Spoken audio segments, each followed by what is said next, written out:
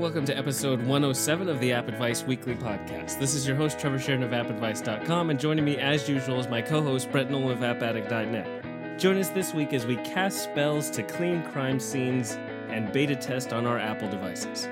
How you doing today, Brett? I'm doing good. I've been playing some Golf Blitz and some other games. It's amazing. I know I had to get in there early so I didn't forget. And so, before we get into any kind of game portions of the program, we do have some Apple news, and the big one is that Apple's now offered public beta testing for their new operating systems that they announced at WWDC at the start of the month. So you can now start beta testing iOS 13, macOS Catalina, and watchOS 6, and/or, depending on what devices you have, and it's surprisingly easy.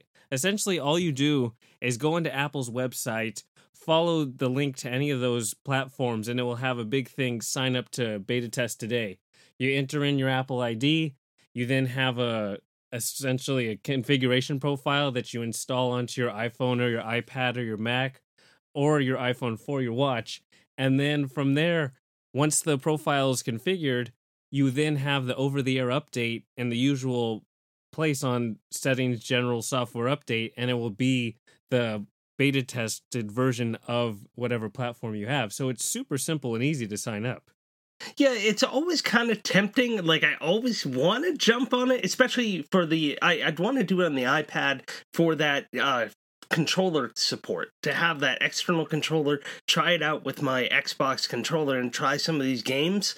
But at the same time, I'm a little weary because you never know with beta software. There could be problems. It could brick your device or cause it so you have to reload everything. And I use my devices enough that I just can't take a chance. So I usually wait until the final release and not jump on these betas. Yeah, really, hopefully you have an extra device to do this testing. Don't test on your everyday go-to device. If you use your iPhone, 8 hours a day or whatever it is, don't test it on that. There's too many things that could potentially go wrong. Be sure to back up your device regardless how you proceed. And then once you do back up, realize that everything might be working perfectly, but some apps aren't updated. Actually, a lot of apps aren't updated. So Apple stuff's going to work fine, but a lot of third-party apps that you rely on, they might crash instantly on boot, and that's just because it's back-end code failure kind of things that aren't going to be fixed until the final release in September. So again, hopefully it's an external device, an extra device to play around, test, especially I think iPadOS is the most intriguing aspect, so an extra iPad, but then with that, you want kind of the top-of-the-line brand new iPad to test it on. You don't want to try to struggle around on an old iPad running this new operating system for the iPad. Yeah, so really you're best off just going to the Apple Store, buying a brand new iPad Pro that has nothing on it that you're going to lose, then install the iOS beta on there, and then you're good to go. That's it. That's super practical. Super cheap, too. That's like, what, $1,000 or something? $1,000, yeah. Yeah. Yeah, it's well worth it, right? Exactly, because you got to have it now. You can't wait until the middle of September. Yeah, that's too long. Who wants to wait that long?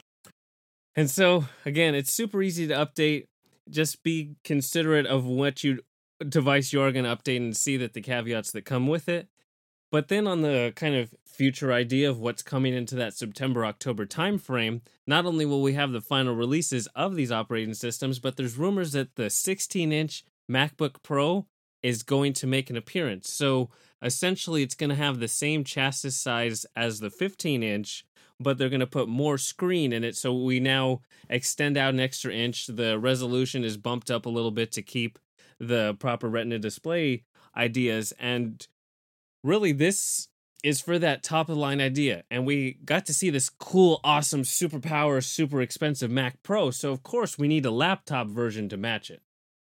Right. Well, the question is, where this is only an inch bump, is this going to replace the 15-inch where it's going to be priced more like the 15 inches? Or is it going to be some spec'd up, kind of super expensive Super Pro device? I think Super Pro.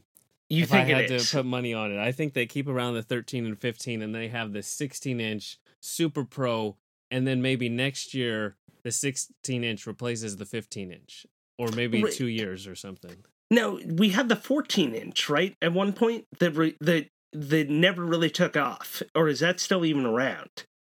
Because they haven't made a 14-inch in a long time.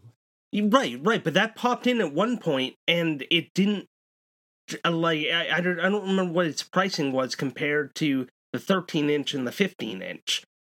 Was it priced more like the 13-inch, or did they actually kind of have it in a mid-level pricing where they could have these steps to have the 13, 15, and 60? I don't remember at all. I only know how the 12-inch fits in. Okay. Oh, maybe I'm thinking of the 12-inch. Maybe that's what I'm thinking. Yeah, they have the 12-inch MacBook. Okay, it doesn't have an Air or Pro designation on it at all. Oh, that's right. That's what it had. Okay, that's the one I'm thinking of. Yeah, they had a 14-inch iBook way back when. I'm not thinking of that. Yeah, no, it was the 12-inch is the one I was thinking of. Yeah, and that was kind of when they first introduced it. It was the first Mac laptop to have the Retina display, to lose all these extra ports and just be kind of the super version of the 11-inch MacBook Air. And right, that was the one that had the first USB-C and only a single USB-C that was supposed to do everything, including power. Right, and so then they expanded those techs to the MacBook Pro, and then they expanded it to the MacBook Air. And speaking of those two devices, you have both of them. So the MacBook Pro with Touch Bar was updated. It has the latest and greatest processor, but the Air wasn't touched since it was updated last year, and the non-Touch Bar version of the MacBook hasn't been touched since 2017. They essentially call it the MacBook Escape because it has an escape key, and that one is the entry-level price at $12.99 instead of $17.99. So it's very intriguing for potential customers, but you're using 2-year-old processors. So likely in October, not only do we get the 16-inch, but we also get updates to the non-Touch Bar version of the MacBook Pro, as well as the MacBook Air, which got the big redesign last October. Right, and that just allows them to have all these extra price points to hit everyone who's in the market for a MacBook at any certain price level. Now they hopefully will have all modern processors and be up to date, and it makes sense for them to kind of update the rest of the line at this point. Yeah, I'm really looking forward for that $5,000 16-inch MacBook Pro that has like 64 gigabytes of RAM or some crazy stupid thing. It has maybe some Xeon processor they fit into the thing, whatever they want to do. Yeah, I like the idea that I'm not spending $5,000 on a MacBook. It needs a special stand too. A special stand, yeah, perfect. And also in that October event, we'll likely get updates to the iPad. So again, September is the iPhone. Any rumor or anyone who tells you that anything other than the iPhone is coming at the September event, they're off base or wrong. Or Apple's when did we get the watches? Last year. What time? That was around September, wasn't it? The watch I never count as anything, to be honest. The watch is so minorly stupid that I don't care. I got the Watch 4, and I still don't even care. Well, there's got to be an update to the watch. There's got to be a Series 5. I don't remember if that was September or October last year, because they had the other event last year, which was the Makers event, or I forget, it had some dumb name. I don't remember what it was. Like, we're going to make something more or something. Yeah, and that's when we got the new iPad Pros that they cut off all the bezels and stuff. And it's the new pencil and the new keyboard. I feel like the watch was in September.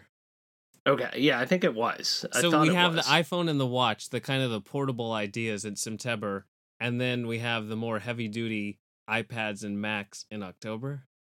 Yes. Yeah, I think so. That would make sense. So September is iPhone and watch, plus the final releases of watchOS 6, iOS 13, and macOS Catalina. And then in October, actually Catalina might be pushed to October to go with this new 16-inch non-touch bar and Air updates. Yeah, I mean, it didn't have that much anyway, so they're not doing anything. Maybe there'll be some surprise to go with this 16-inch. Maybe iPadOS is a separate release, too. I don't know. Just iOS 13. I'm really concerned about the whole App Store once that iPadOS comes out. What is going to happen? Universal App? Like, all these questions are still in the air as to how this affects things. I guess if you download the beta, you'll find out. But I don't think it's going to split up what developers are doing with their apps yet. Yeah, it won't. It would be going forward is nothing bad. Everything now should be fine. Anything in Sports iOS 13, but September going forward, and I'm October are going curious. to be fun because then we have to split up when we talk about Apple Arcade and Apple TV Plus. Right, yeah, it's like that going to be yet another event where they announce that stuff? Because the iPhone itself will take at least an hour of whatever it is, because there's going to be like 3 different models and all different sizes and R's and S's and X's and I's and all kinds of stupid lettering. So that's an hour, and that means you only have another hour for the watch plus the final releases of the software. When do we fit in the arcade and the TV? And do we hold those for October? They can't be October. I guess they could push it out because Disney's isn't coming until November, so they still have some time. Yeah, I don't know. It's tough. So summer, there's not the most going on with Apple news and Apple rumors, but the fall is big time, and we get to ramp up to that point over the summer. Yep. And we have to focus on that because the games are so lackluster, and that ties into the Apple Arcade because the more that I talk to developers, the big-time developers are part of the Apple Arcade and saving up for the Apple Arcade, so the stuff that's released in the interim is really not that good. I can't really sugarcoat it. So you'll get the gist as we go over the 4 games this week, actually probably even more, and we'll start out with Harry Potter Wizards Unite, which is essentially Harry Potter Go. They've taken the Pokemon Go mold, they've taken the Pokemon Go creator company, and they've slapped on the Harry Potter theme to it. You know, we saw the Jurassic World version of the game that comes out. Anyone's going to try to have a big IP, slap it onto a popular mold, and have it kind of do well, or hope that it does well. And honestly, every single second that I was in this Harry Potter Wizards Unite game, it was tough to tell that it was different than Pokemon Go. Because you have the same exact map layout, you have the same things that are sprinkled around the area that you have to walk to, and then you get the whole sequence where instead of getting the Pokeball and throwing it onto a Pokemon creature, instead you get these Harry Potter creatures, and you have to line the stars on your device, and then you get to draw a shape to cast your spell. Right, and so I personally, never had any attachment to Pokemon, so this theme appeals to me more, but it's not necessarily going to get me to play it any more than I ever did Pokemon Go. The whole thing with that casting where you have to draw the spell, so they show you on the screen what you got to draw, and then as you start to draw, it disappears, so you have to remember how to cast the spell.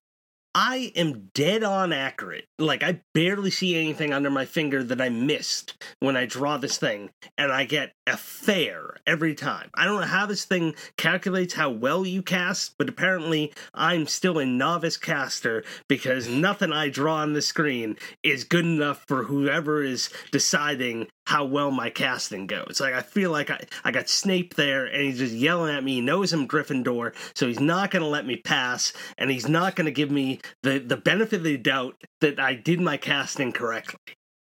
Yeah, I've gotten fair a whole bunch. Actually, I've gotten the same spell every single time I've cast so far. I haven't. Oh, you have? I've gotten a bunch of different ones. I guess I'm not that lucky. But it's funny because there's a lot of, I guess, not nuanced aspects of the game. I expected more variations, to use Floo powder or port keys or Harry Potter ideas in the game to kind of change the way that you're traveling or moving throughout the ecosystem, but it's Pokemon Go. There's really tough to find anything different other than when the little assistant comes up or Harry comes up on screen to give you voice narration about the themes and ideas of why you're doing this. There's really nothing else to make it Harry Potter.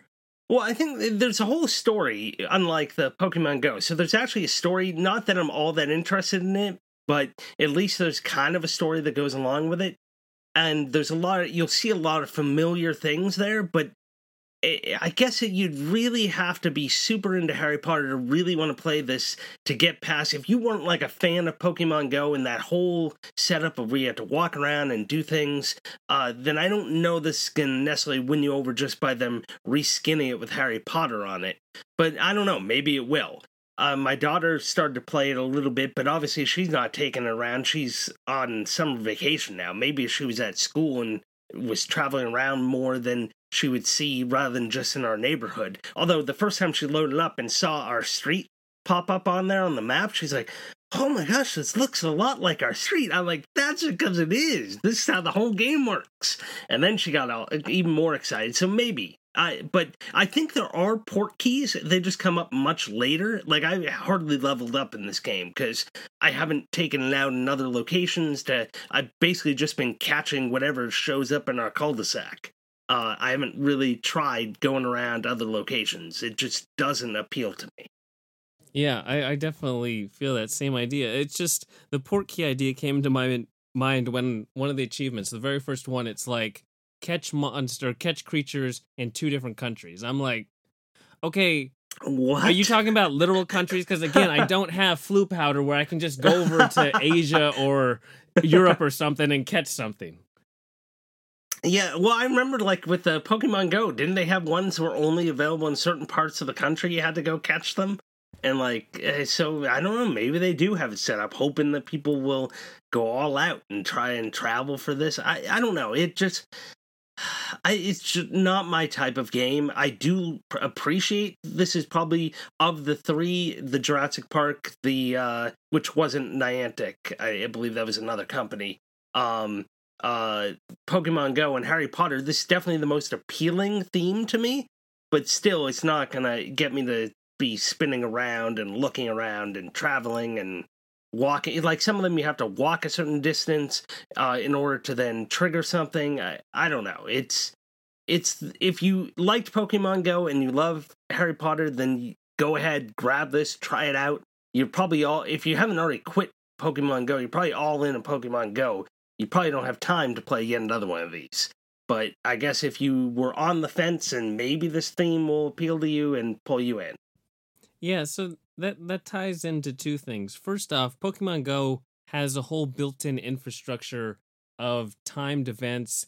You know, they have retailers and cities that are on board to have special Saturdays that include special Pokemon you can catch. It's this whole kind of built over time, creating a whole fandom and experience of things that Harry Potter has a lot of catching up to do. So that's a tough competition, but again, I think, like you said, if you liked Pokemon Go, but you're not the biggest Pokemon fan, you kind of played it just because you liked the idea of it, and you're a huge Harry Potter fan, that's cool because you would switch. I don't think you could play both simultaneously because it's a lot of effort and excursion to do this stuff. But then on the flip side, say you saw Pokemon Go and you're like, I have no interest in Pokemon anything, but you're a big Harry Potter fan. This, I think, is the perfect set for you. But I think that's a very small audience.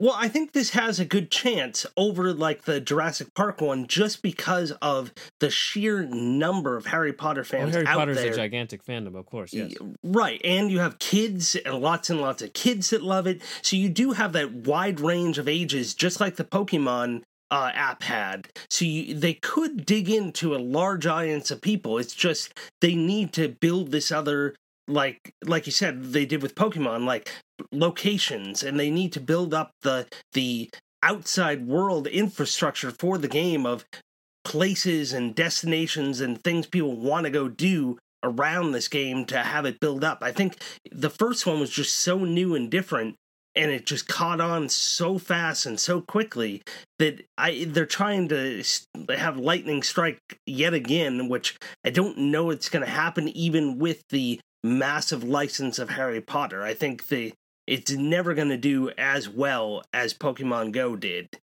But I guess time will tell. And then it's a chicken and egg thing, because, like, Pokemon Go, it got, it's that early adopter type of idea. So the local news reports, kid falls down trench because he's playing Pokemon Go. Kid gets lost, behind private property and discovers dead body because of Pokemon Go. It had the local news kind of adoption, word of mouth thing. This is Harry Potter version of Pokemon Go. So it's not going to be picked up at that level.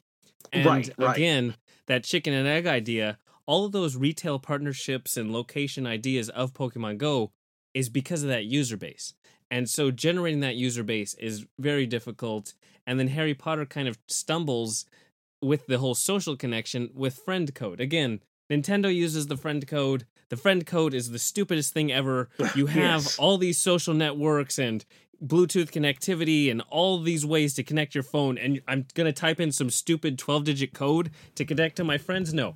So that trips it up, and word of mouth and spreading and connecting with friends and playing with others just off the get-go, it takes a special consideration to, I'm going to actively go and do this. Right. Yeah. I mean, I guess we'll see, but I think it has all the pieces there, but I think they're tapping into their existing audience a little too much, and I don't know. I just don't know how well this is going to do this many years. Like, maybe if this has been so close to when the original one came out, but it's been that 2006? No, 2016? Yeah, 2016? Yeah. So it's been like 3 years. Like, yeah, it's I don't know. Very late to the party. But I don't know. We'll see. Because then also the idea of just, for me personally, none of these games have ever built on the gameplay idea. There's really no game to it. They're more interactive apps. They're kind of those location-based apps. They're not really games. And for me, I can't give myself time or effort to not really play anything, kind of go through the motions and do the same repetitive actions with terrible augmented reality that I could care less about. The stupid juxtaposition of your real world and this little digital creation never looks that authentic or realistic. And there's no game.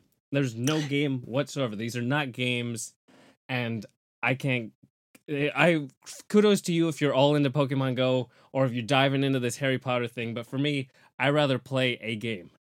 Yeah, so I think what the people that I know that are still playing this, it's not about a game. It's become a social thing. Yeah. And I think that's where this is excelling, because these people have formed like groups, and they see people when they go and try to catch the Pokemon. And I think that if the Harry Potter fans get out there in masse and like get out there and play this, and constantly you're running into other Harry Potter fans that are playing this, then it's going to take off. But I think that you probably need to get like Warner Brothers to do stuff at the Universal Studios to really like boost this, like have stuff there, special things to capture in the park, and like get people to go to certain locations, and then you're going to start building it up. They got to figure out how it built up the first time and try to get those kind of events to build that social aspect of it. And unfortunately, the friend codes are such a pain. Like, yes, I hate the friend codes. So, but yeah, I don't know. Yeah, it's an intriguing idea. The space is so small. I think you need a gigantic brand like Pokemon or Harry Potter for it to work. You can't just throw this on anything, because again, the core structure of it is terrible. There's no value in the game aspects of this. So that means you're completely relying on the theme, the fandom, and the collectible nature of these respective fandoms. See, Pokemon has it built in. Harry Potter doesn't necessarily have it built in of collecting magical creatures. That's what it's never been about. Like, do you still play that Harry Potter Hogwarts mystery game? No, but my daughters still play it every once in a while. They still have it, yeah. What it fits in with Harry Potter ideas, narrative, it's story, it's world building. And so that game fits in with it. You know, it's an RPG where you get to go to Hogwarts and play within it. It's not magical creature collection. You know, that's how like kind of Fantastic Beasts idea, and those haven't really picked up in terms of the theater or books or anything like that. Right, yeah. It's kind of, it almost seems like we've taken the world and now we're going to try to build up this other aspect of it that do people really care about that part of the world? Unless you're in like one of these Harry Potter fan groups and like fan fiction sites.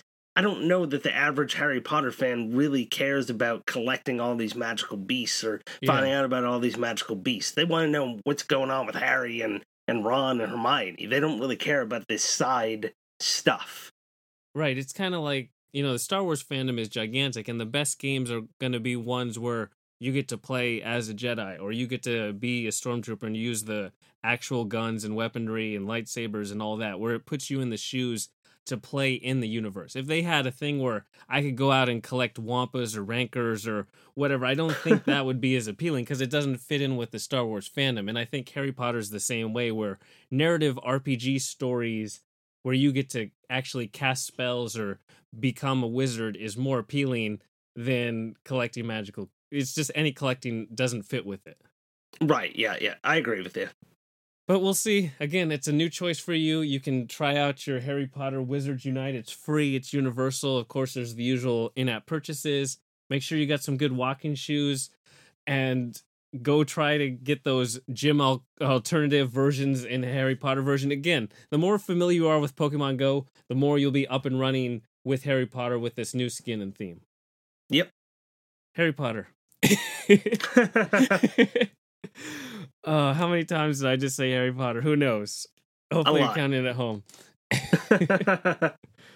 And then we have some other games this week. The first one is Serial Cleaner, which it builds on that kind of idea of games we talked about in the past, like Party Hard Go and whatever that game is where you play the Grim Reaper assistant, which I love. Oh, I can't remember the name. I don't remember what it was called.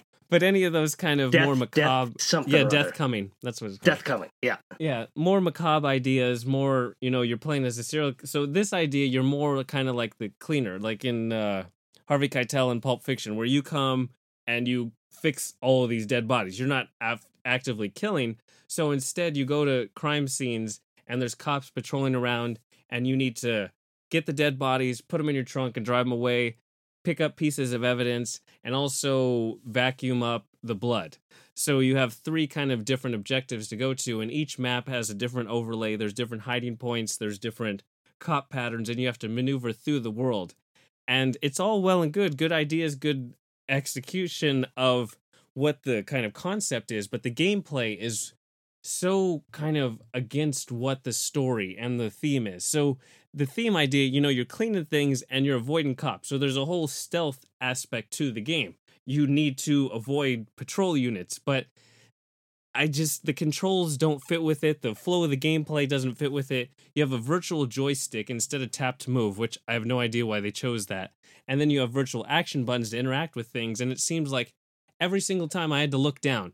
But there's these tight action sequences, like you need to get just behind a wall before this patrol guy gets there. And if you stand there too long, he's then going to get eyes on you. And I had to look down to tap to this special button to interact and pick up, the piece of evidence. And it seems like a few times I got seen just because I took that extra second rather than tap to move, tap on the item, and then, okay, I got it and I can tap and move away.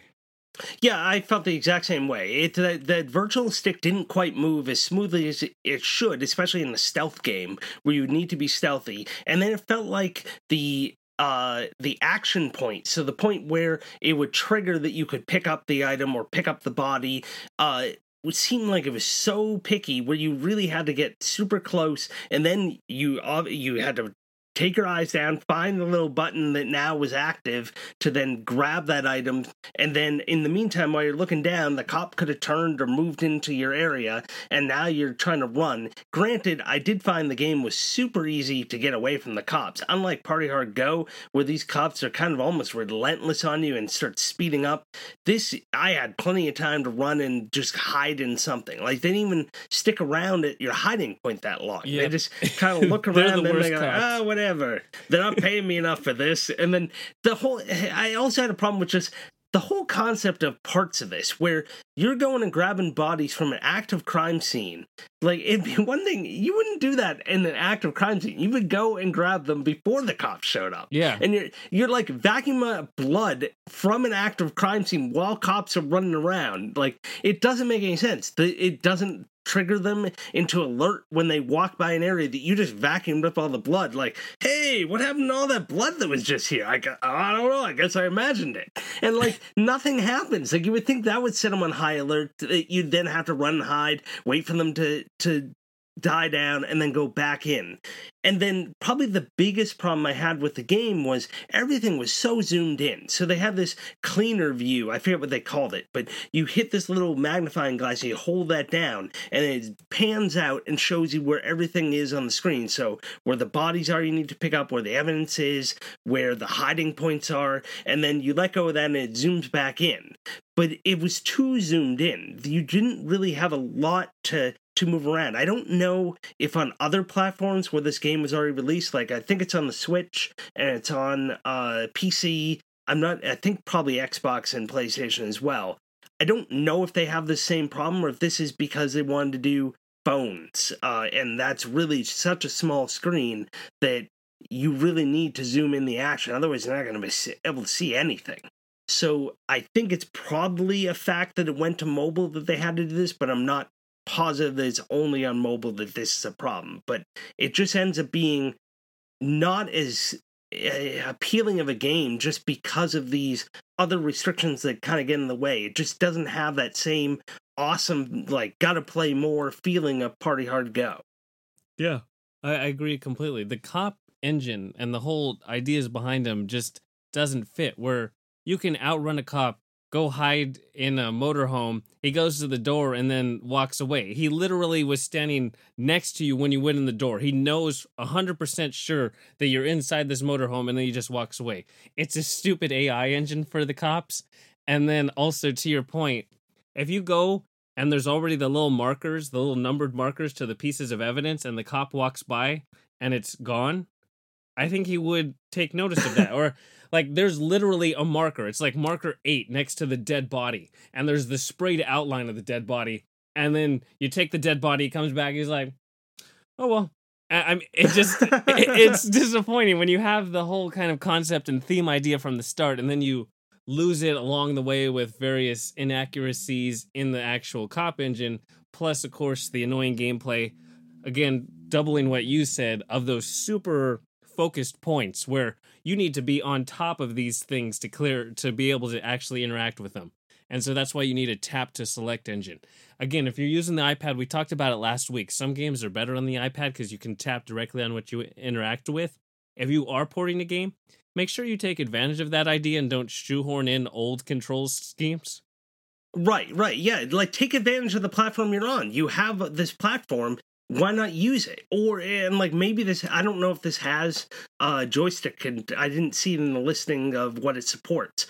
But take advantage of the platform you're on. Redesign the controls. If you're going to take the time to port it, redesign them to take advantage of that. I mean, like, as far as like the whole cop thing goes, it's only that more visible that it's so bad because of games like Party Hard Go, where you have to be so stealthy when you take out people, because if anyone notices you doing it, then all of a sudden you have people screaming, running away from you. They're alerting the cops. Now the cops come running in.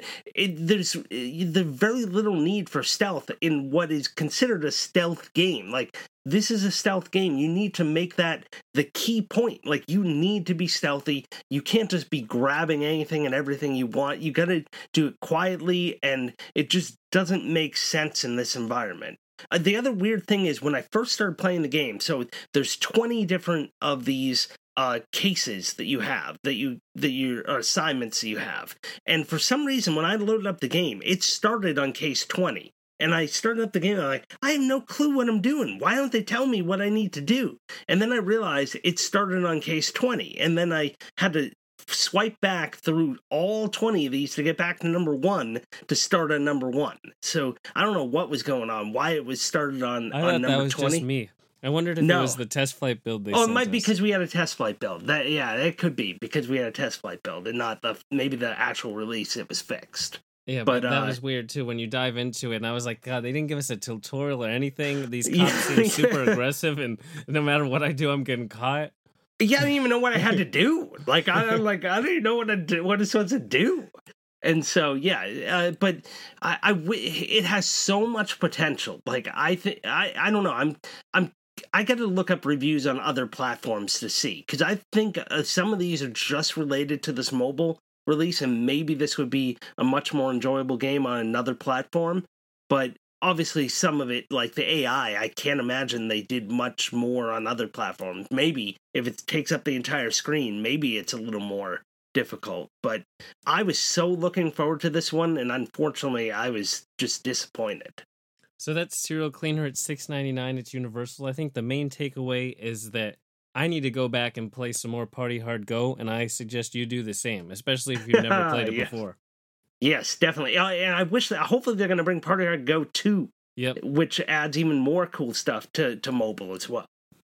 And so next up is 8-Ball Hero. It comes from the makers of Score Hero, and Score Hero was a soccer-based game where it highlighted kind of the action sequences of the game, where you would need to pass twice and then shoot on goal. And essentially, 8-Ball Hero takes that idea and turns it into a pool game. So now, the beginning of a pool match, various balls are knocked into the holes, and then there's like 3 balls left. You have to hit in 2 of them plus the 8-ball, and you have to do it without making a mistake.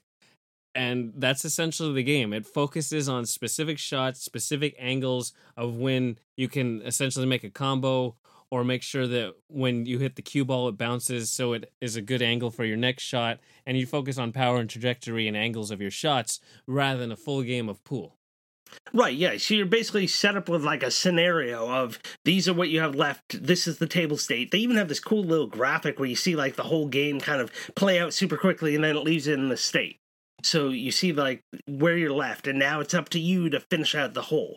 The one thing is it's based on like a star system, and they don't tell you, you know what balls you got to get in, but you don't know what's going to earn you stars. You assume that just getting the balls in is going to earn you stars, but then sometimes you have to finish the entire hole, and then or the entire table, and then it'll tell you, oh, well, you get a star if you get this ball in first. And they're like, well, you lined me up with a different ball. You obviously wanted me to try to go and have to play through this a second time in order to get this other one through. And there is like an energy meter, at least I didn't hit one yet, but I read other reviews where people said there's like an energy meter. So I'm assuming this is just going to eat through your energy meter, playing through once, just to figure out what you have to do to get those other stars. The energy meter is just for when you fail. You lose. Oh, so it's only when you fail. Each heart has 5 slices. I did see those up top. Yeah, you lose a slice. But yeah, but as far as I was playing through, I had no problem. I few of them I just left the 1 star. I mean, the 2 stars. I didn't care about that 3rd star. But I thought it was kind of fun because you don't have to play through a whole game. It kind of just sets you up with an interesting challenge of these are what you got to put in. I never even played Score Hero. That seems kind of weird to have it in soccer. I'm trying to figure out how that would work. But it's pretty fun. It just zooms ahead the action. Oh, okay. Yeah, I mean, I'll have to check that one out because I thought this was actually pretty enjoyable. It was a surprising highlight for the week, which is saying a lot. Yeah. The couple things I would change is, like you said, to be able to view the challenges before you go into a level so you know if it's like hit the balls in order and then you start with the 7 ball and then there's a 3 ball there, you wouldn't think to go 3 and then 7. So change that. And then the fun part is that they call it pot when you hit the balls in. And so one of my favorite quotes is good pot. And that's just great. You knock the ball into the hole and he says good pot. It's like when the Candy Crush guy is like tasty and this guy saying good pot. It's just right on that.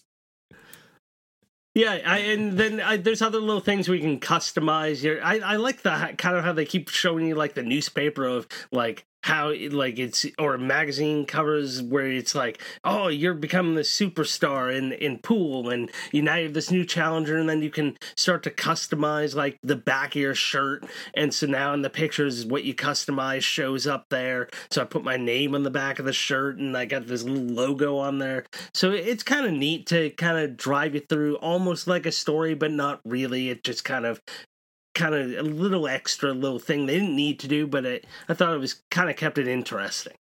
Yeah, I would have taken off the trajectory as you went into the game. It kind of makes the shots a little bit too simplistic.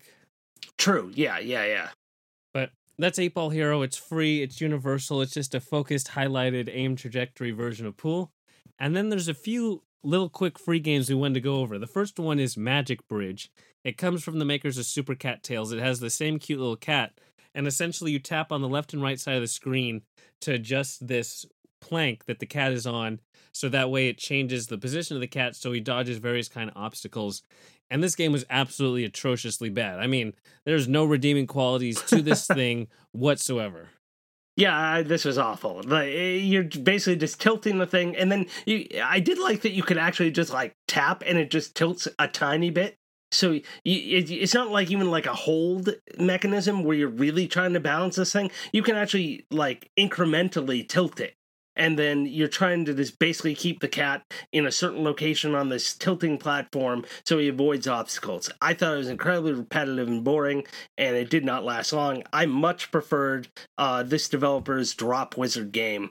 Was by far a much better game. If you're going to download one of their free games, I think it's free, go for Drop Wizard. And then there's that Coconut Games game where it was essentially you held a ball or a bar with both of your fingers and you moved them simultaneously to have the ball go through these sequences. Oh, that was much better. Yeah, when I first thought it, I was like, okay, they did that just with the cat version, but instead this tap mechanic just doesn't work at all. You need to drag both positions simultaneously. No, yeah, you're never, like, you can make it a little bit far, but usually it's luck of where the things show up rather than your skill, because you can't adjust it in time because of that incremental tapping. Yep. Magic Bridge, it's free, it's universal. One equally as bad game, Alabama Bones by Game Resort. This one, He's you're Indiana basically Jones relative. Yeah, you're basically just running through caves and picking up these little through temples, I guess, and picking up these little idols. And what you'll do is you'll run over these little trigger points, and if you tap while he's on top of them, some of them will cause him to stop, some of them will cause him to jump, sometimes he'll swing. You know what it is, but basically it's just a quick action game where you're trying to perform the right series of taps to get him to navigate through this temple to pick up all of the idols he needs to pick up and the key to unlock the door to the temple and escape. Super repetitive. It never gets all that interesting. I guess if you need a little time waster, that's the only reason to even download this, but I found it too boring and repetitive. The thing I think it only has going for it is the name. Alabama Bones is a solid name. Yeah, it is. It's a good... But that's Alabama Bones, free, universal. And then one last one I just want to mention is Diner Dash Adventures, which as soon as you see the Glue Games attached to it, that should give you a big warning right ahead of time that it's going to be a free-to-play in-app purchase magnet of sorts.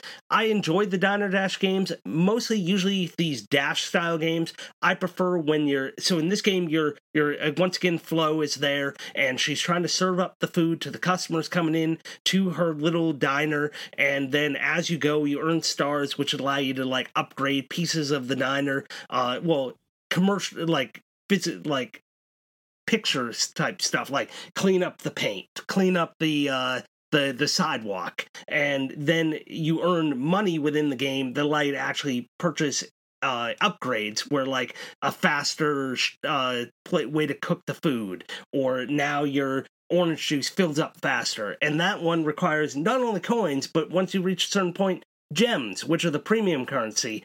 And how do you get the premium currency? You have to buy it, or there are ways to earn very minimal free gems, but it becomes this big free-to-play nightmare. I tend to prefer these style of games where you actually have to, like, make the food by grabbing the various ingredients and you're making the sandwiches. This one is kind of more of a hands-off where you have a chef who's doing all this for you and you're just running around picking up the food and delivering it to the tables. It's just the free-to-play mechanics. I played this longer than I probably would have, but the free-to-play mechanics really just kind of get in the way, and it's a disappointment just because of that. And unfortunately, Glue has a habit of doing this, and otherwise it would be probably an entertaining game, but just be warned, especially if you have kids and you don't have in-app purchases turned off, this could end up costing you a bunch of money. Yeah, Diner Dash has that popular name, but once you said Flo, all I could think of was a progressive matchup where you have Flo running around giving insurance out in various forms. Oh, the Progressive, the musical commercial, if you haven't seen that one yet, so good. Better than Diner Dash Adventures.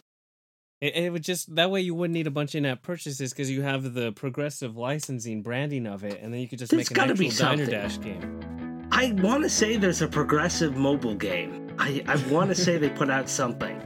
I can't remember. So I think that's everything for episode 107. Yeah, that's all I got. Brett, thanks for joining. Oh, it's a pleasure. Be sure to follow us on Twitter throughout the week at AppAdvice and at AppAddictNet. And I think that everyone, thanks for joining, and we'll talk to you next time. Talk to you later.